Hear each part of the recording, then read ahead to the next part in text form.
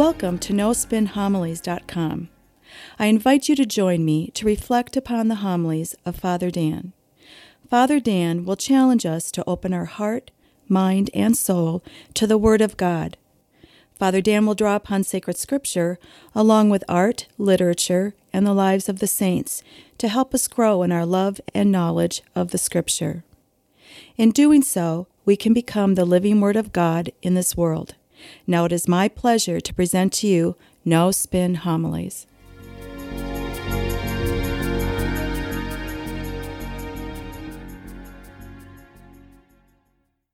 In the Gospel for this weekend, we read from the very beginning of Matthew's Gospel, chapter 13. Now, if you study Matthew's Gospel, it can divide it up into sections. Chapters 5, 6, and 7 are Jesus' Sermon on the Mount, his blueprint to the Christian life and how to live it out.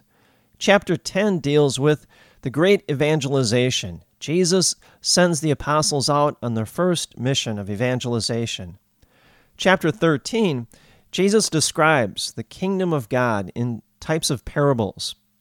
Well, in the Gospel for this weekend, we hear the first of 4 parables about the kingdom of God and how it grows in each and every one of us. Now notice how the Gospel begins. It says, "On that day Jesus went out of the house and sat down by the sea." Well, stop right there. Jesus goes out of the house. He comes out of a private place, and he goes out into the open air. What he's doing right now, he's preaching to all the nations. If he would have stayed in that house, he would have preached to just those people. But instead, he intentionally leaves the house and goes out into the open to preach to all people. Jesus is preaching to all of us. Therefore, his message is meant for all of us to hear. Notice also the detail. He sits down, and then he starts teaching. Well, that is the posture of a teacher in the ancient world. In our day and age, teachers stand up and the students sit in chairs. But in the ancient world, the teacher always sat down. The students would sit at the feet of their teacher and absorbed everything that the teacher was going to teach them. Now, he teaches us the parable of the sower and the seeds. Now, we've heard this story many times, but it's important for us to really understand the symbolism associated with it. The seed that is sown is Jesus Christ himself, Jesus as well as his teaching. Remember John's Gospel, chapter 1, verse 1? It says, "In the beginning, the Word was with God, and the Word was God." Well, Jesus is that Word.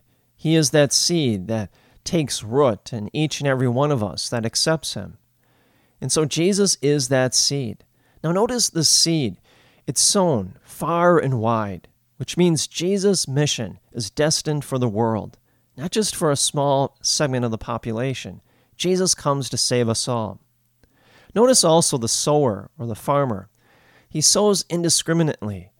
It seems like he's carelessly throwing out that seed on good soil as well as bad. He doesn't care. I remember my very first assignment as a pastor. It was a very rural church. In fact, it was surrounded by cornfields. I used to love reading this gospel because most of the parishioners that I had were farmers. I remember reading this gospel and looking up and everyone was shaking their heads. No, they knew that this is not a way or a good way to farm. It's a careless way. Seed in our day and age, as well as in the day and age of Jesus, is very expensive. Therefore, you had to know the proper soil in which to plant the seed, so the seed had every opportunity to grow and put forth a crop. Now, what can we take from this? This farmer that seems carelessly in how he throws out the seed. Well, the farmer is God the Father, who generously gives everything to us, generously gives us even his own Son. That's how generous the Father is, so that we might be saved. Jesus comes into this world, and we can either accept him or reject him. Now, Jesus later on interprets this parable to the apostles. And he says, "The seed that fell on the path, the birds came and ate." Well, this represents people who hear the word of God, but they don't understand it, and therefore they're not prepared to welcome Christ in their life. I'll give you a good analogy. Several years ago, I was at a parish, and every year we would invite missionary priests to come and stay with us for a few weeks. They would give retreats or missions, hear confessions. Well, one year, the missionary priest was from India, and I was able to get Badger football tickets. So I took the priest to a football game, thinking that he had never seen a football game, probably never will. And at Camp Randall Stadium, it was a very exciting time. They were playing, I believe it was Michigan. And whoever won the game essentially was going to go to the Rose Bowl. So there was everything at stake. Now, it was a very exciting game. Why? Well, because we all knew or understood the game. We knew the rules. We knew how to play football. But we also knew what was at stake, the Rose Bowl. And so the game was very exciting. It went back and forth. Finally, the Badgers won at the last minute. I'll never forget, as we were walking out to get to our car, I looked at the priest and I said, "So did you have a great time?" And he said, "No." And I said, "What, are you kidding me? All that excitement and you didn't enjoy yourself?" He said, "No, I didn't know the game. I didn't know the rules. I didn't know what really was going on." And that really stuck with me. Well, apply that in the spiritual life. In order for us to truly be prepared to receive Christ in our life, we've got to know our faith and our religion. Go back to the Old Testament. What was the one mistake, or one of the biggest mistakes the Israelites failed to do? And that was to understand their faith. That's why God sent prophet after prophet after prophet, established covenant after covenant with the Israelites to help them to get to know and understand their faith so that they were prepared to receive Jesus in their life. And they didn't understand their faith. That's why they rejected Jesus. Well, the same thing holds true in our day and age. Just a few years ago, there was a Pew Research report that came out, and some of the information was quite disturbing. It told us that Catholics in America were second only to Jewish Americans in ineffectively passing on their faith to the next generation. I don't know about you, but I find that very frightening. As I've said before, the Catholic Church is a generation away from extinction. If we don't teach the next generation, our children, the faith, then the kids are not going to know it or practice it. It becomes extinct. Furthermore, in this Pew Research report, it told us that the majority of American Catholics favor radical tolerance when it comes to religious beliefs. To believe what you want. There's a great indifference amongst many American Catholics. Many American Catholics choose what they want to believe, according to the Catholic Church. They'll believe some aspects of the Catholic Church, but they refuse to believe other things. We call them kind of like cafeteria-style Catholics. Well, what happens with that is these Catholics, they don't know the true faith. They don't know all of our faith and our beliefs and our traditions, our doctrines and our dogmas. Well, if that is really true, then it's going to be difficult for them to pass on the faith to the next generation.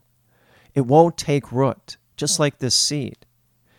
Well, what we have to do is understand our faith and do it not just for ourselves, but for the next generation, so that our Catholic Church and our faith continues to prosper in the future. Next, the seed fell on rocky soil. Well, this describes people who are really fascinated with the spiritual life.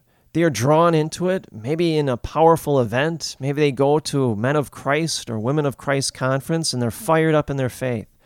But they lack discipline. They lack perseverance. And eventually that excitement dims. Well, when we take something seriously, we always associate it with discipline. You see that in all aspects of life, whether it's our professional work, our health, or sports. But if we don't take something seriously, we won't have discipline, and we won't do it. If we don't take, for example, exercise seriously, then we won't do it. We'll say, I'll exercise tomorrow. But when we take something seriously, for example, our job, our work, or our profession, then we'll say, I want to be the best person, the best professional I can be. Therefore, I'll take professional education classes, continuing ed classes. I'll do whatever I can, that I'm the best at what I do. Or take it, for example, health. We say, I want to get in shape. I want to lose weight. Well, we take discipline with that. We surround that aspect with discipline. And so instead of getting up at 6 in the morning, we get up at 5 and we go bike. And then after dinner, instead of hitting the couch and watching TV, we say, no, I'm not going to do that. I'm going to go walk. Well, that's discipline. And because of that, now we have better health. We've lost weight. We take it seriously. Anything we take seriously, we surround it with discipline. Well, next is the seed that is sown amongst thorns, and the thorns choke it off. Well, this describes some people who hear the word of God, but are not able to take it in always. They lack a focus or a priority. The word of God, or Christ himself, must be the center of our life. God must be the central organizing principle in our life. But does that mean we must disengage the world? No, just the opposite. We should study art and architecture and history and music and the sciences. They all fall in harmony with Christ. But the moment anything else comes into the center of our life, whether it's fame, fortune, power, honor, notoriety, then those things dominate our life. We're constantly preoccupied with them. We can't allow worldly concerns to choke off our faith. Lastly, the seed that falls on good soil. It takes root, grows, and bears much fruit. Now, anyone who has ever planted a garden knows you just can't plant a garden and walk away from it and say, my job is done. No, you have to nurture the soil. You have to constantly be cultivating that soil. Maybe put some fertilizer in. Start pulling some weeds. Maybe water from time to time.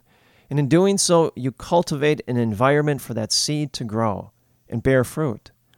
Well, we have to do the same thing in the spiritual life. When we were baptized, we received Jesus Christ in our life. We received that seed in our life. What's the soil? Our soul. We receive the seed of Jesus Christ on our soul. But what's required of us? Through discipline, we nurture and we cultivate that seed. Through prayer, through going to Mass every week, praying every day, studying our faith, doing the corporal and spiritual works of mercy, always doing these things with a sense of discipline. See, when we do that, then we nurture and we cultivate that seed of faith that was planted in us. Then that seed of faith grows each and every day of our life. Each and every day, the more we pray, the more we engage the sacraments and live the virtuous life, we will always bear fruit. And that's all that Christ ever wants from us. And may the peace and the grace of Jesus Christ rest in you always.